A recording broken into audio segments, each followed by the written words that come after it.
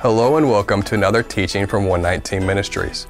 Our ministry believes that the whole Bible is true and directly related to our lives today. If you would like to know more about what we believe and teach, please visit us at testeverything.net. If you enjoy this video, don't forget to hit the like button and subscribe to our channel by hitting the button down below. We hope that you enjoy studying and testing the following teaching.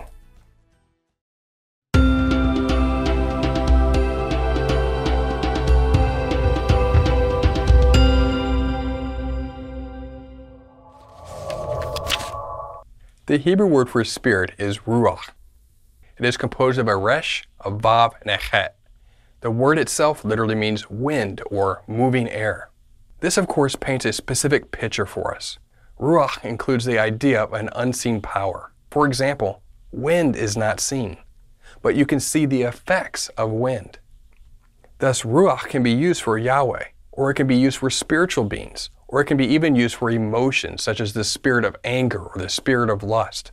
As emotions inside of us are not seen, but we can see the effects of our emotions and our behavior. In other words, something that is ruach can cause something to occur, but we cannot necessarily see the cause itself. It is hidden from us. The ruach is linguistically derived from the Hebrew words arach, racha, and yerach. The Hebrew word arach means a person who follows a set path from one place to another. Racha is a millstone that follows a circular path and crushes grain into a flour. And yerach means moon, which follows an established circular path. The common denominator here is that ruach is linguistically rooted in something that follows an established, repeating circular path.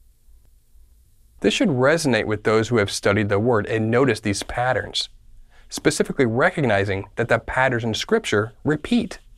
Of course, it is an unseen power that causes these patterns to manifest, the Ruach Elohim, or the Spirit of God. And in that is the connection. Ecclesiastes chapter 1, verse 9. What has been is what will be, and what has been done is what will be done, and there is nothing new under the sun. We hope that this teaching has blessed you, and remember, continue to test everything. Shalom.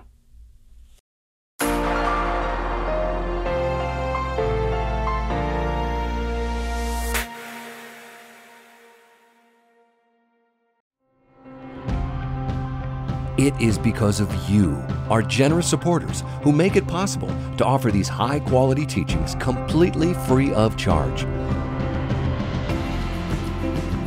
If you feel led to support 119 Ministries so that we can continue this effort, please visit testeverything.net and click on the Support 119 tab.